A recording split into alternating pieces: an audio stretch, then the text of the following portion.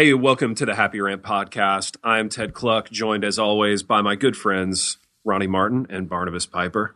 Boys, we took a little week's hiatus, man. Something we haven't done really since in the history of the program, Barnabas. We've been radio pros and hitting it hard each week, but we decided to take a week off. And I don't know how you guys feel, but I feel refreshed. There's a newness to our interaction. There's a sense of discovery again. Ted, do you want to tell the audience where we all went on vacation while we took that week off together? Yeah, we were all in Cancun. So, it was just a little retreat, a little planning weekend. Because, we had to do some stuff for us, guys. Yeah, a little me time. Yeah, you have to pamper yourself once in a while in this business, which really will grind you down. I mean, and by that, I mean the business of talking via Skype for about 45 minutes once a week. Guys, I don't think people appreciate the prep time that goes into this show. And so for us to go to Cancun for a week means that we were able, within the span of an hour on the beach, prep the next 61 episodes. Exactly.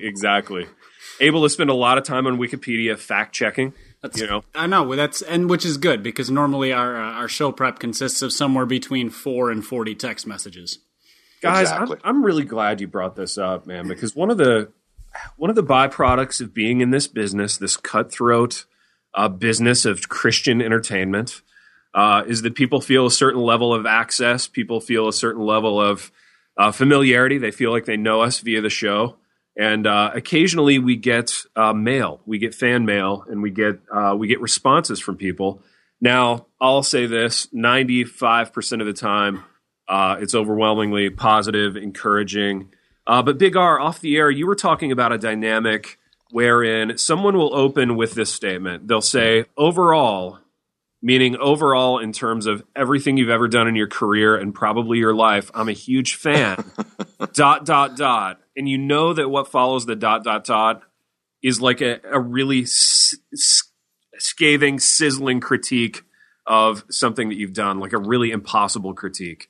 It's so interesting because you'll get like this. It's almost like because they've invested into you as a fan, it gives them the right. So in other words, it'll always be like for me, kind of going back into my music career, it would always be something like, man, I've been a fan since this record from like 12 years ago. And I really don't think you did well on the new record. And you just kind of sit there and go, yeah, here's the thing. I don't really have a comeback for that. I don't really know where to go with that other than to say sorry, or, I don't refund these things because I can't go into FYE and give you a refund for the record, so. Yeah. And you wouldn't anyway, because they could have read a review or something. They could have done their homework, maybe previewed it on iTunes. Exactly. I feel and it's even more ridiculous with this because, I mean, this costs people literally nothing. You open up a browser on your computer, or you click on it on your phone, and the investment is nil. The implication there being, feel free to walk away at any time. It's a bit of a you get what you pay for. You get what you pay for. So, guys, this is all kind of an entree to an email that we received from a listener. And let me just caveat further by saying we do love hearing from listeners. It's fun to hear from people via Twitter, via email. But this one, though, guys, I thought was just a classic. And this was one of those emails that immediately got us kind of texting back and forth. And what I'm going to do here, guys, is I'm going to borrow a conceit from another podcast that I'm on. And I'm just going to read this, and I'm going to invite you to not react. All right, we're just going to kind of let it hang in the air and speak for itself. So here we go. And maybe by way of reaction, I'll ask you guys to just kind of explain maybe what the writer was going for in this email, tonally and otherwise. Are we ready? We'll try. Okay. Hey, boys. Oh, no. The subject line is Wikipedia is your friend. All right, so that's the subject. Hey, boys. Greetings from Dallas, Texas. Love the podcast. I've been binge listening ever since finding you a month or so ago with the latest updates on Driscoll. Maybe I linked there from Warren Throckmorton, or perhaps a friend who works at Lifeway. Not sure, ... I have but one complaint. May I implore one of you to have Wikipedia open during the podcast for quick reference? The guys at Resonate Recording can edit out the lookup, right? Fellas, this podcast will live for all time. You know, I couldn't agree more. Timeless. Dude, it's timeless. In 20 years, people are going to be talking about this podcast. You know, think about that, guys. You know? They're just going to be wishing they still had this format to play it on, because obviously this will be extinct. But yes. Exactly.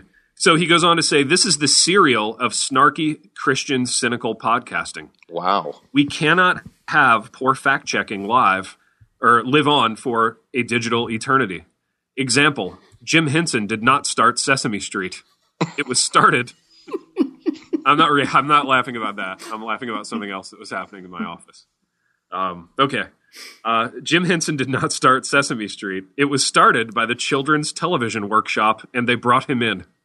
Try watching a documentary. I mean, seriously. Also, the book I Am Legend. Try 1954, not the 70s. Good grief. That's a Rachel Held Evans level of historical critical analysis. I expect better from biblically literate men. Ronnie, clearly there's something funny happening in your studio as well. Not this, because I know you're. Oh yeah, there's nothing funny about anything you're reading at all. No, not at all, guys. Because this is one comment, one critique that he had to make, which is actually 4 or 5 critiques. There's guys, more. Yo, carry on.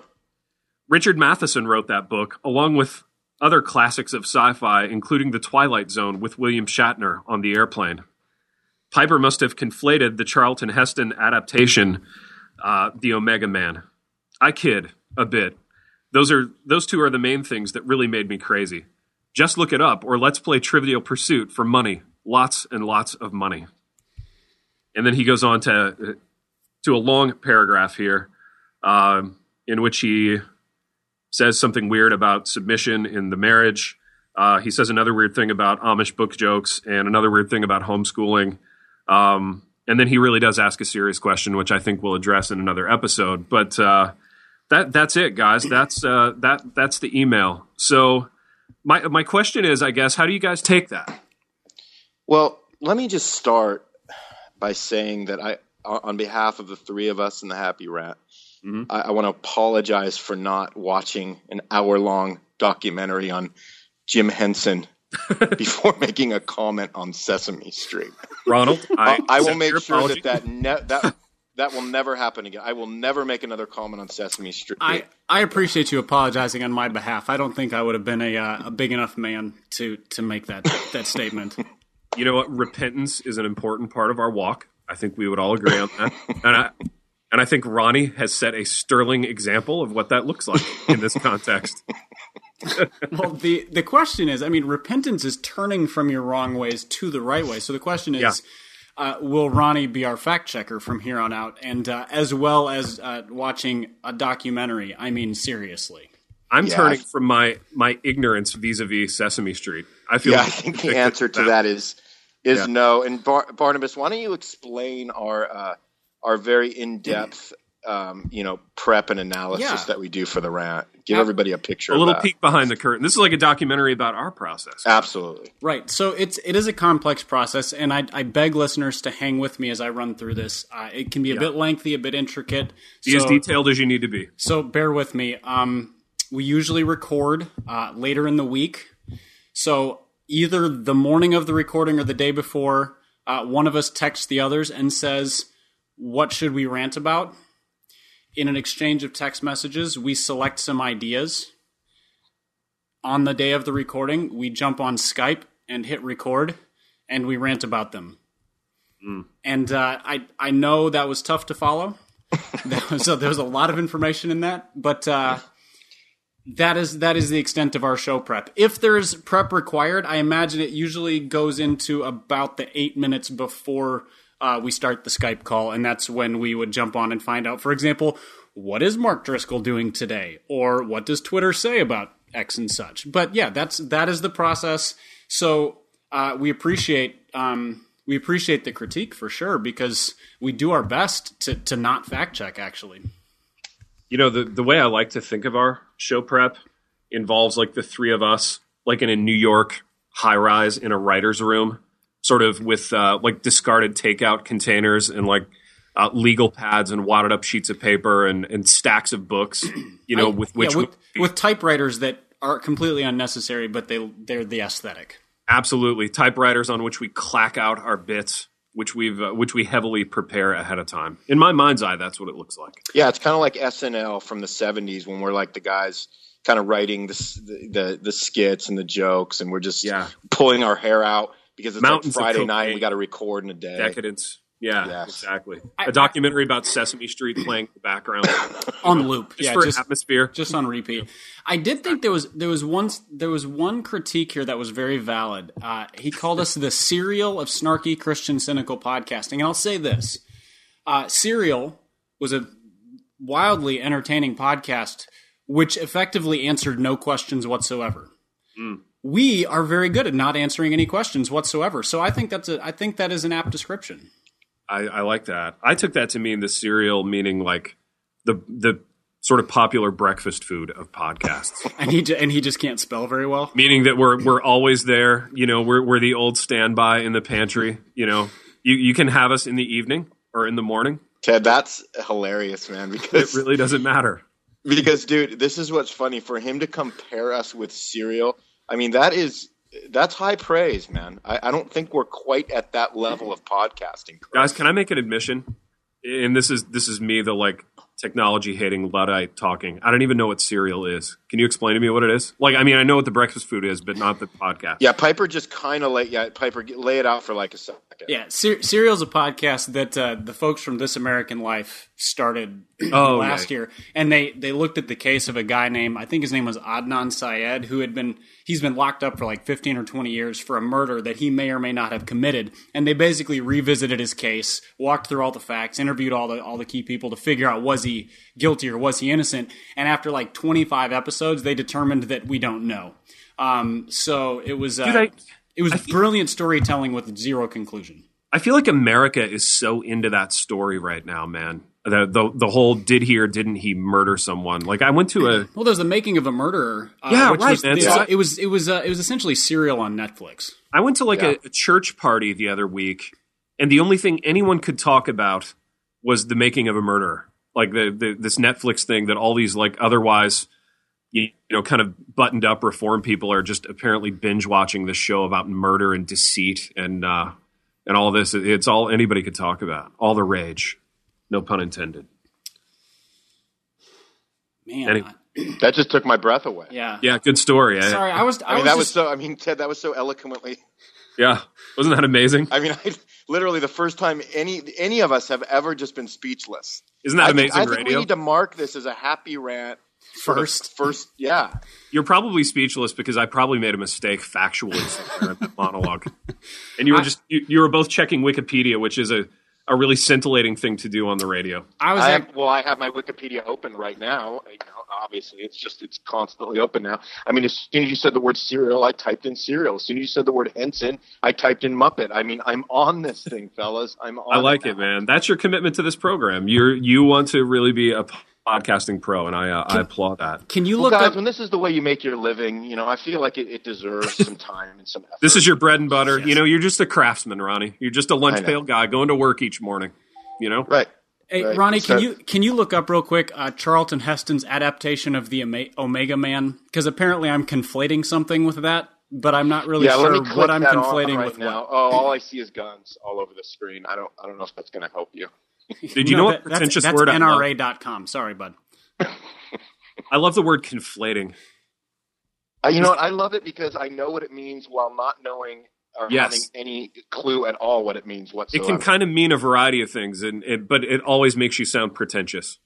It never disappoints on that level. That's right. I used that word 7 times today, not knowing if it applied or not. But I felt better when I used it, Big T. That's in the same genre as a word like pastiche. You know. Yeah, absolutely. You don't really know what it means, but you know that it makes you sound a certain way. I think our pronounce it pastick or pastitch too. Pastitch. Yeah, exactly. I think we could conflate our show with having a really excellent pastiche. I mean, I think that's really what it comes down to. Wow, of course, leave it to Piper to come. Again, we're forgetting Big T about the work he did the last couple of weeks on those book promos, which again was phenomenal. Dude, he's done some amazing work, and maybe I'm conflating his radio work with his book promo work. I don't know. Yeah. What was the pastiche of the book promos? Oh, dude. I mean, I don't know if I want to get back into Renovate by our boy Leonce Crump III, I think. No, you're giving Leonce free promo here, Big R. I just did. I'm a fan of Leonce. Regardless of what I said off the air, I'm a fan of Leonce. So. I'm a fan of Leonce when he's paying us. Also, I'd probably be a fan of him in real life too, but I just haven't put the time in. Full disclosure.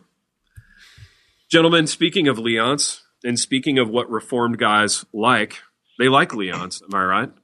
I believe you're right, yes. There's also a lot of things that Reformed guys don't like. And Reformed guys, in fact, are kind of at times known by what they don't like. And I think this conversation came up, correct me if I'm wrong, Pipe.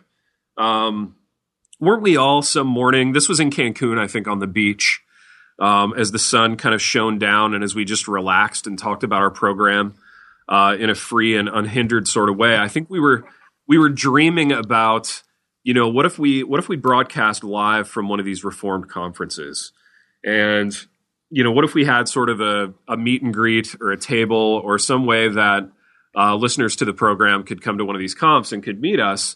And somebody made the comment that, yeah, forget about it. These guys, meaning these Reform guys that put on these conferences are impossible to work with and, humorless. And it begged the question, for guys who supposedly have this rich and robust understanding of grace and freedom in Christ and joy in salvation, why are they such curmudgeons? And why is there so little sort of laughter in that space? So, Ted, on this idea of unreformed, reformed guys, I think it's one of these fascinating sort of things that we look at and you think, well, what do Reformed guys get hit with more than anything? The guys that are all about the doctrines of grace, they typically, the thing that they get nailed with is that they lack grace. So again, this high element of, like you just pointed out, freedom in Christ, joy in our salvation because it's secured. So why are we so uptight about all the things that we believe that God is sovereignly in control over? Like, we should just be the most laughing, joking, ease of life kind of dudes that exist in the world, right? So the question, again, maybe I'm just repeating your question. So why aren't we? What's wrong with this picture? And again, does it kind of cross over into the level of control that we're trying to have over our joy?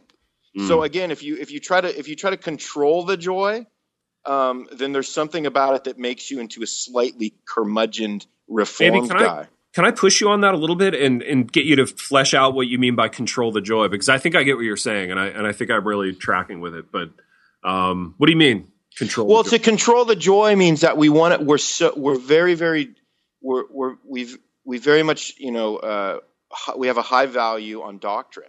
And so our form of doctrine, we want to make sure that it stays intact.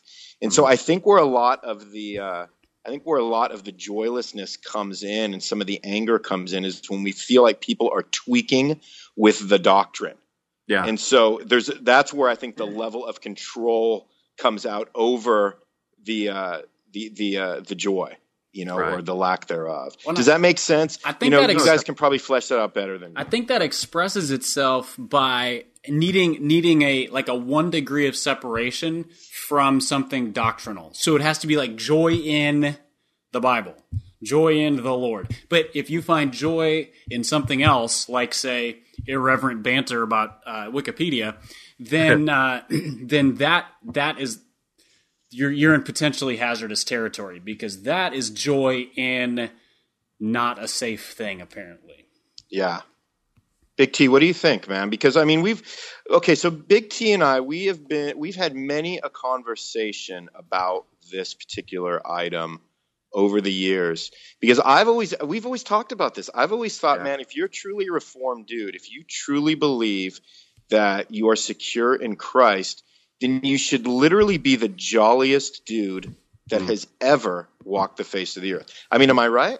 No, you're right, man. And we've definitely talked a lot about this. And let me be the first to admit, I struggle with this. I mean, I struggle with control and wanting to sort of mastermind everything in my life. And I think the reform pitfall in the whole joy thing might be, guys in this space tend to be so thinky and so intellectual. We want to kind of we do want to define everything, and we want to put boundaries around everything, and we want to, we treat joy like we treat doctrine. We want to white paper about it. We want to figure it out. We want to figure out how to have joy and what having joy looks like. And instead of just enjoying it. Instead of just enjoying stuff, like what Pipe said, instead of realizing part of celebrating God's sovereignty is that, I can laugh about the stupid thing that happened to me, or I can not sweat the, weird passive aggressive fan mail that we got or whatever, it should, God's sovereignty should give us the freedom to laugh off a whole bunch of stuff.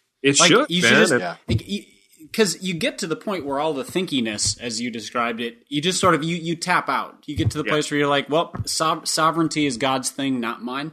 But since He's sovereign, I can just chill out. And so, Ronnie used the word jolly. I think just relaxed which is a big piece of joy, because it's real hard to be joyful when you're stressed out all the time. And so, just being able to chill and be like, you know what? God's got it. It's in His hands. So I'm just going to take it easy. And I think we all struggle with that, because we, as in all people, not just the three of us, because we all want to be in control of the situation. It's why I lose my temper when I'm driving and I get stuck in traffic. Like, that's not my plan. But just being able to chill and laugh at stuff and just kind of be like, that's really funny. That's a really quirky, funny thing that happened, and we should just be able to laugh at it and take genuine pleasure in the fact that it was odd, not in the odd tied directly to a verse in the Bible, for example. Yeah, exactly. And I think it's why we get the reputation as sort of cold, distant, chilly people, because part of loving people and part of being in relationships, and one of the fun parts of being in relationships, I think, is finding the humor in life with people and enjoying things together, and not having to have this kind of freakish level of sovereignty over our own lives, while at the same time kind of bloviating about God's sovereignty. It's a real weird thing, man. It's a weird tension. I have to admit too that like this issue is a little less acute in that, I've been blessed over the last 5 or 6 years to be in churches where this wasn't as big of an issue. Like there are a lot of joyful, really cool Reformed dudes in my life now on a day-to-day kind of basis. And also I'm less, probably less kind of involved in the Reformed blogosphere than I've ever been in my life. So I'm not getting a lot of the curmudgeonliness. Also a source of joy.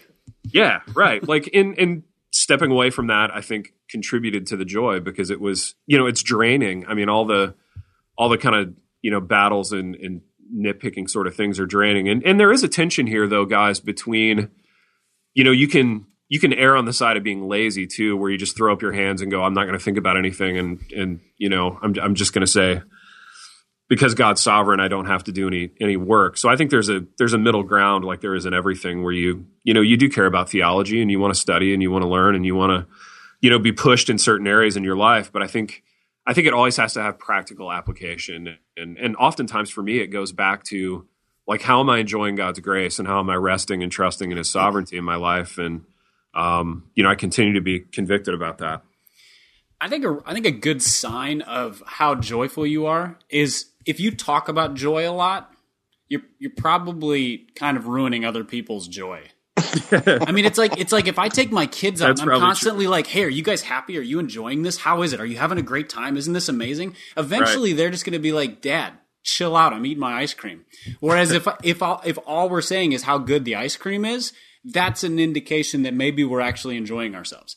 And I feel like that's where we go wrong so often, because we're constantly trying to label things like, is this a joyful thing? Is this happy? Is this something that we can really enjoy? Like, just chill out and enjoy it. Just take it easy. Yeah, it's like Reformed guys are constantly DTRing it, aren't they? They're like DTJing it. Define the joy. You know what I mean? It's like, dude, we have to just keep defining and defining everything. Yeah. Well, and part of that though is, and here's the thing, right? So part of that is because when you come from churches that don't put an emphasis on grace, what they're typically not doing is ever asking why they're doing anything.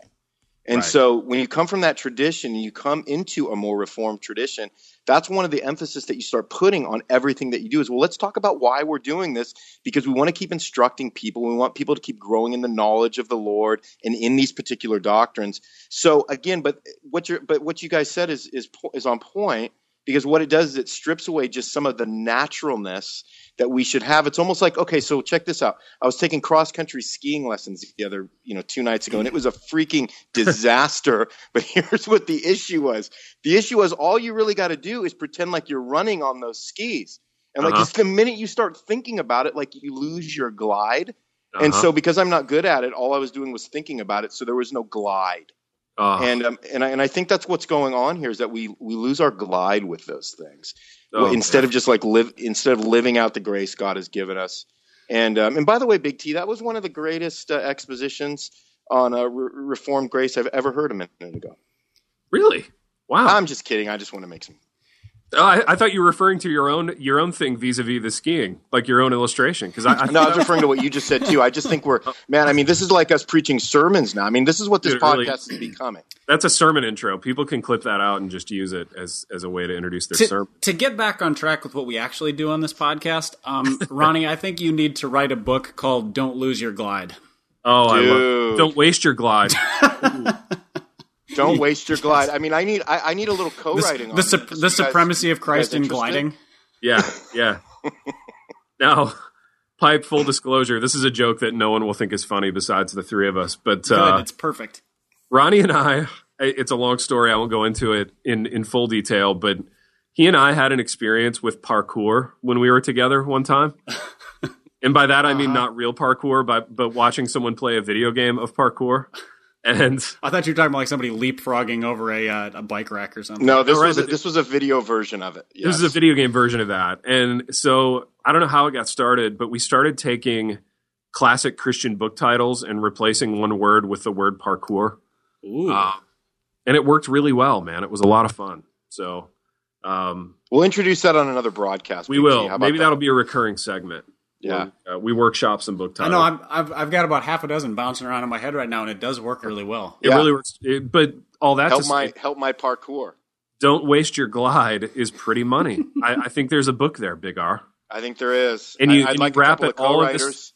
I'm throwing this out again for the second time. I'd like a couple of co-writers. I'm not hearing you guys like jump to the table on that, so that's why I keep saying that. Well, I didn't want to be presumptuous because sometimes people want to own their projects and put their name all over it, and so I didn't want to jump in there and claim credit for somebody else's work. On it, but of course, bigger than maybe I'm in, provided we can cross country ski together. Absolutely. Where does that sport rank with like racquetball? I feel like cross country skiing is sort of like, if you're like an old paleontologist and it's winter, you do that. You know, dude, I literally felt like that's who we're taking the lessons with us, were 67-year-old paleontologists and philanthropists. Yeah, a guy with like a gray ponytail and like a drab olive colored cross country skiing is for people who can't jog anymore because it hurts their knees or back. Yeah, so, which is I've really never probably had what you anything just hurt said. my knees and back more than cross country skiing. Well, that's because you lost your glide. We need to get you into one of these water aerobics classes. Guys, is Crossway listening to this kind of gold? Do we have some offers coming in already? Let me check my phone. We'll see. I have it on good authority that the entire Crossway brass, including Justin Taylor and others, they all shut down whatever it is they're doing when the episodes drop, and they listen just like in the boardroom, with notebooks. Guys, the question is: Do we want "Don't Waste Your Glide" or the Happy Rant adult coloring book to come out first? What would be better for marketing? Piper, you probably have some. Well, I think we co-release, and the first few images in the coloring book are cross country skiing related. It can be a winter release, and and so there's sort of a seasonal theme to it. I think it's the perfect sort of cross branding opportunity. I've already finished cross 3 country chapters. branding. I love it. I already looked it up on Wikipedia. I have 3 chapters completed. If you guys can get me the rest by tomorrow, we'll. I want you to fact check the material on cross country skiing though, because I don't want any headaches in that area. Justin Taylor just shot me a text. It's nothing but several dollar signs. So I think we're doing all right here. Are we good? Excellent. Guys, speaking of dollar signs, there's another gentleman who, like us, is in the entertainment industry. Like us, has a Twitter following. Like us, can't get his facts straight. Like us, can't get his facts straight and creates massive controversy because of it. And like us is $53 million in debt. Exactly. His name is Kanye West, and he's been the source of some internet-related craziness over the last few days. guys, why don't you? Here's what I'd like you to do before we really dive into this Kanye topic: is just give me maybe like one sentence on your interaction with Kanye West's product in the past, just to give the people a little sense for where we're coming from. These Kanye. Go ahead, Ronnie. Yeah, that's interesting. So, like, I'm not a hip hop guy, Okay. really, on any level. I can count on one hand the amount of hip hop records I've ever bought. One of them, though, happens to be Kanye West's 808s and Heartbreak, which I thought was actually a really great album. But I have not really done a lot of Kanye follow-up since that record, which came out, I believe, probably 8 or 9 years ago, maybe 7 or 8 years ago. Maybe that's interesting. Pipe, what about you? What's your Kanye experience been like? Well, I was a big hip hop fan in high school and college, but that was all kind of like pre-2004, 2005 stuff, especially the 90s stuff. So Kanye came around, like, I was busy raising babies, and so wasn't really paying attention to hip hop. But everything I've heard of his, I really like. He's incredibly gifted. The one thing I didn't so much like is, although it was amusing, was every time he gets up and says something about how he's the greatest artist in the history of the world and how that all of that general sort of narcissistic nonsense. But his music is phenomenal. Yeah, well, go ahead, Big T. No, I have one Kanye record. It's the one that came out a few years ago. It's got the red cover. My Beautiful Dark Twisted Fantasy. And like you, Big R, I loved it. I thought that was really, really creative. He samples a bunch of like just random people, random, influences. There's some like 70s art rock on there, and there's like some like hipster music on there. It's really incredible. And I think that's his strength, is he definitely takes a lot of varying influences and sort of inserts them in a very minimalistic way into most of his music, which is kind of fascinating. But the reason why this topic came to our table was actually my daughter. I want to give some props out there for Beth Caroline Martin. Already super bummed that I said her middle name because we got that from Little House on the Prairie, obviously. But the bottom line was she wrote me yesterday and she said, "You guys have got to cover the Kanye debacle on the rant." By the way, did she use the word debacle? Yeah, I think so. But but more importantly than that, Piper, she's become a fan of the rant. Baby Bethy listens to the rant? Absolutely. So why don't you give her a little shout there, Big T? Bethy, what's up? This is Big T. It's been way too long, my friends. We got to hang out in person, all of us. It's getting out of control. I was in your town 3 times last week. I just didn't have time to contact you. But you actually rented a house on Airbnb just a couple doors down from mine. We did. I stayed there for 6 weeks, but I just didn't have time. I'm writing a book called "Don't Waste Your Glide." I didn't have time for that. Our schedules were such that it just didn't work out. No, I get it. So she said, again, if you were following him even a few weeks ago or a month ago, he's just going nuts about, my album's getting ready to drop, and he kept changing the title, and then it finally drops this week. It's called The Life of Pablo. He does his SNL performance, and then he starts just this maniacal strain of just crazy tweets telling everybody that he's broke, he's $53 million in debt, and he's going after Mark Zuckerberg to invest $1 billion into his art. And so this is just like a guy that is, the ego has landed with this guy. I mean, it's already been landed with this guy, but it's like just gone to these proportions where you just think like what's going to happen to his career when he's kind of hit this level of absolute like silliness and ridiculousness and mayhem. So I thought that was interesting enough for us to go after. Absolutely. So Piper, what do you think, man? Every time I see somebody go crazy like this, barring somebody like Charlie Sheen, where it's clear there's, just massive substance abuse issues, I wonder, is this just a genius marketing campaign? Well, of course. Absolutely. I wonder if this is all intentional. And I suspect that he's, I think he probably has some, some sort of bipolar or something where he's kind of all over the place. And friends of his have said he needs counseling and stuff like that, public statements. But he's a genius marketer to go along with his very creative artistry. But I think great artists often tend to be on the sort of manic and unreasonable side. I mean, that's absolutely just throughout history. There tends to be a fair amount of crazy in really good artists. But don't you think it's really, this is what fascinates me about it, is that there's no consideration towards like what the public, what sort of the persona that you're creating for them to sort of like put back on you might be. So in other words, like it's perfectly okay for Kanye to just come off like, in the past, he just came off like this really, really egotistical, arrogant guy, which he still does. Because again, two of the comments he made is, this is the greatest record of all time, and I'm the greatest living artist of all time. But again, what it calls into question is, like, do you care now what the opinion is going to be of your fans? And if you're going to wear them out, or if you're going to take them to a place that they don't even want to follow you anymore, because this level of craziness, people kind of hit a ceiling with it, right? I think they do, but I think they hit a ceiling with it, but I don't think that will stop people from buying his music. Yeah. Because the product that people are purchasing has almost nothing to do with the crazy guy asking Mark Zuckerberg to invest $1 billion in Kanye ideas.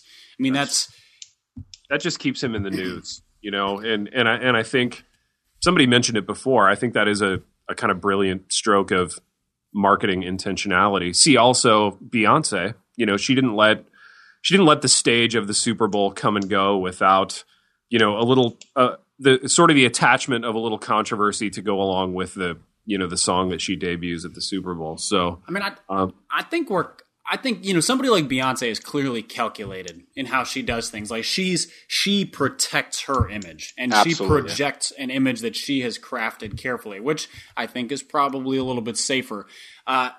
Whereas like Kanye's he's just crazy and out there. It's like he doesn't have a publicist. It's like he doesn't have a manager or a publicist, or and obviously he does, but it's like they have no control over his content. Dude, but guys, listen, if you're a hip hop artist, isn't this behavior from Kanye kind of all within the realm of normal for that genre?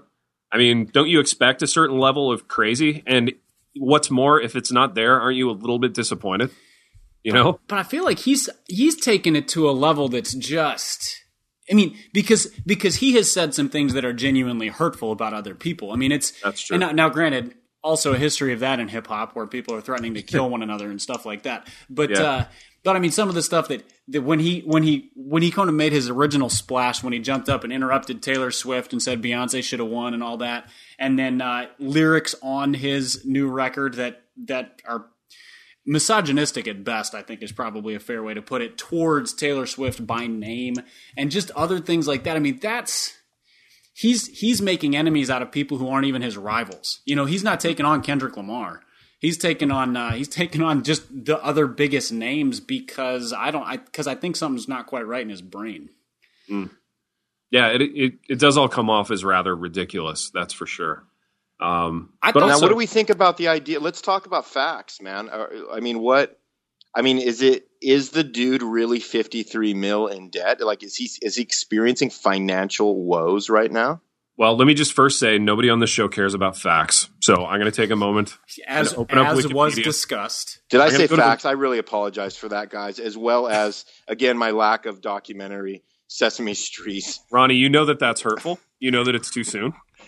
Okay? But I am going to nevertheless open up the Wikipedia page devoted to Kanye's personal debt just to make sure that what we're talking about is above board. All right? So what was your question? Is he really that far in debt? Is he really 53 mil in debt? And if you're a guy that's worth as much money as he is, can you really be $53 million in debt?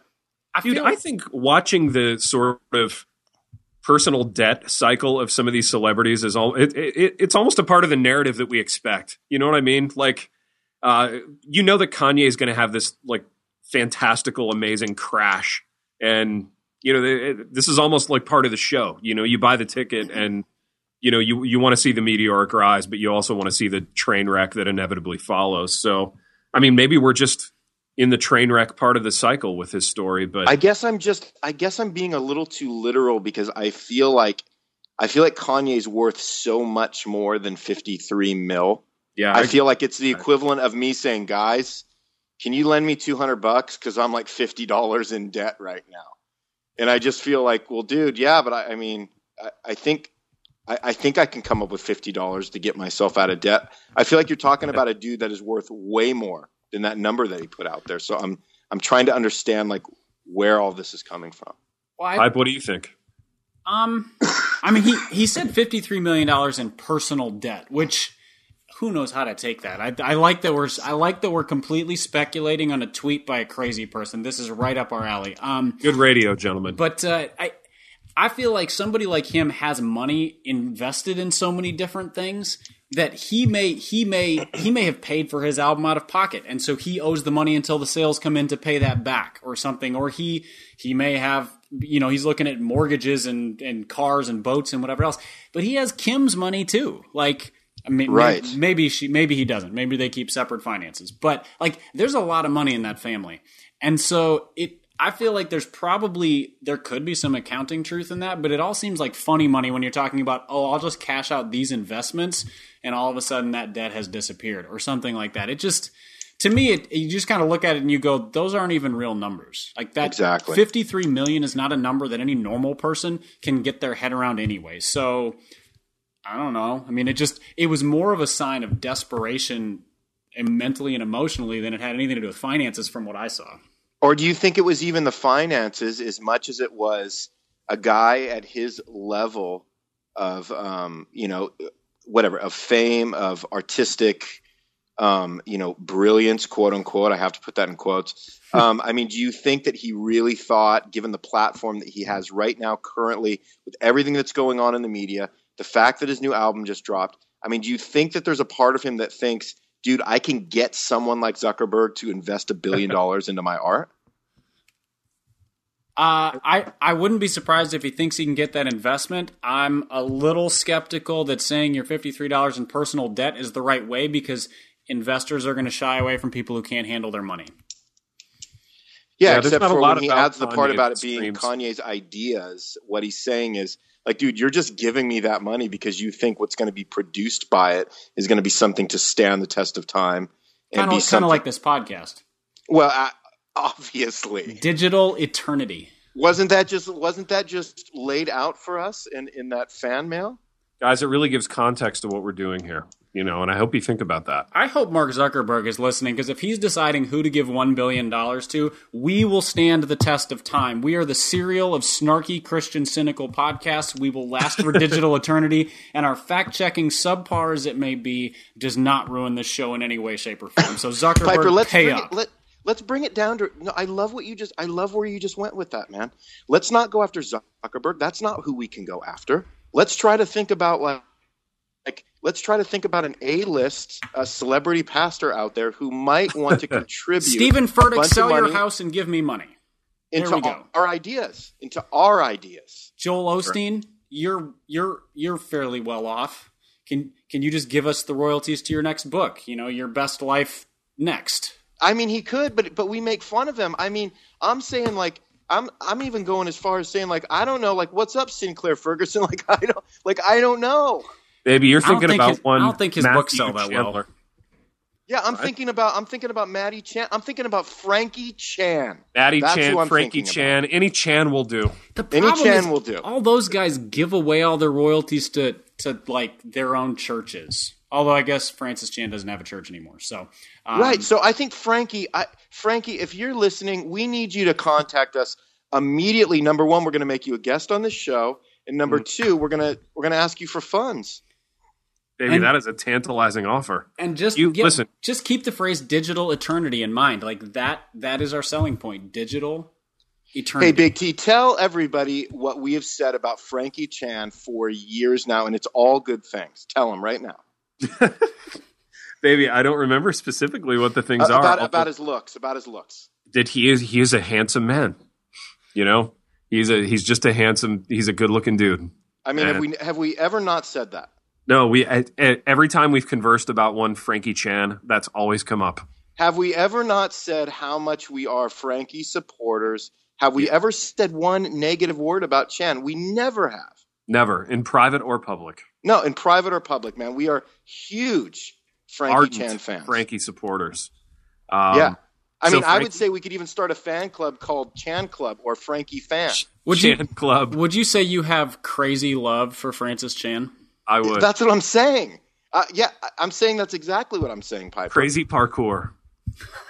Right. Gentlemen, I'm glad that Piper got that, Big T. That was. I know, that was that's sweet. satisfying, That was isn't it? It's Yeah, satisfying when the thing that's funny to just the two of us is also. I feel like I'm sounding like Kanye right now. I got to back it off. Yeah, baby, you got to back it off, man. Asking for money. You've asked Frankie Chan and Maddie Chan, and You asked Sinclair Ferguson. I don't know. That was a momentary loss of. You were swooning at the accent. Let's be honest. But Yeah, you know what? that's I'll true. take his money. I'll take his money. If Fair he's enough. listening. Good point. And I'm sure he is. Sinclair, I'm sure you're listening, and thank you for listening. What a name, Sinclair Ferguson. We should do literally a We should do a topic names just on episode. his name. You know what? You're not Ooh, going to fail with names. that name. If your name's Sinclair Ferguson, you're not failing. It's instant success. Instant success and credibility. That's a name that reeks of credibility. I think we know what our sign-off is today, Big T. Do you agree? Baby, I have to admit, I've been getting a lot of feedback through my channels. People like the fact that I've brought Rachel Held Evans back. It's true. Oh. Very positive feedback about bringing that back. So Interesting. I'm conflicted. I feel kind of torn. You know what? Let's do, Big R. I want you to ask Bethy what she prefers, and I'm going to do that. Okay. Like, Now are we that's- going to wait while you text her, or you just mean for future episodes? I mean, You have I don't know if she'd get right back to me, so let's prepare it for a future ep. Okay, let's prepare for a future ep. And Pipe, I know you got to go and collect children and so forth. So for now, guys, we have done what we always do. We've wandered to and fro. Until next time, Rachel the Held Evans.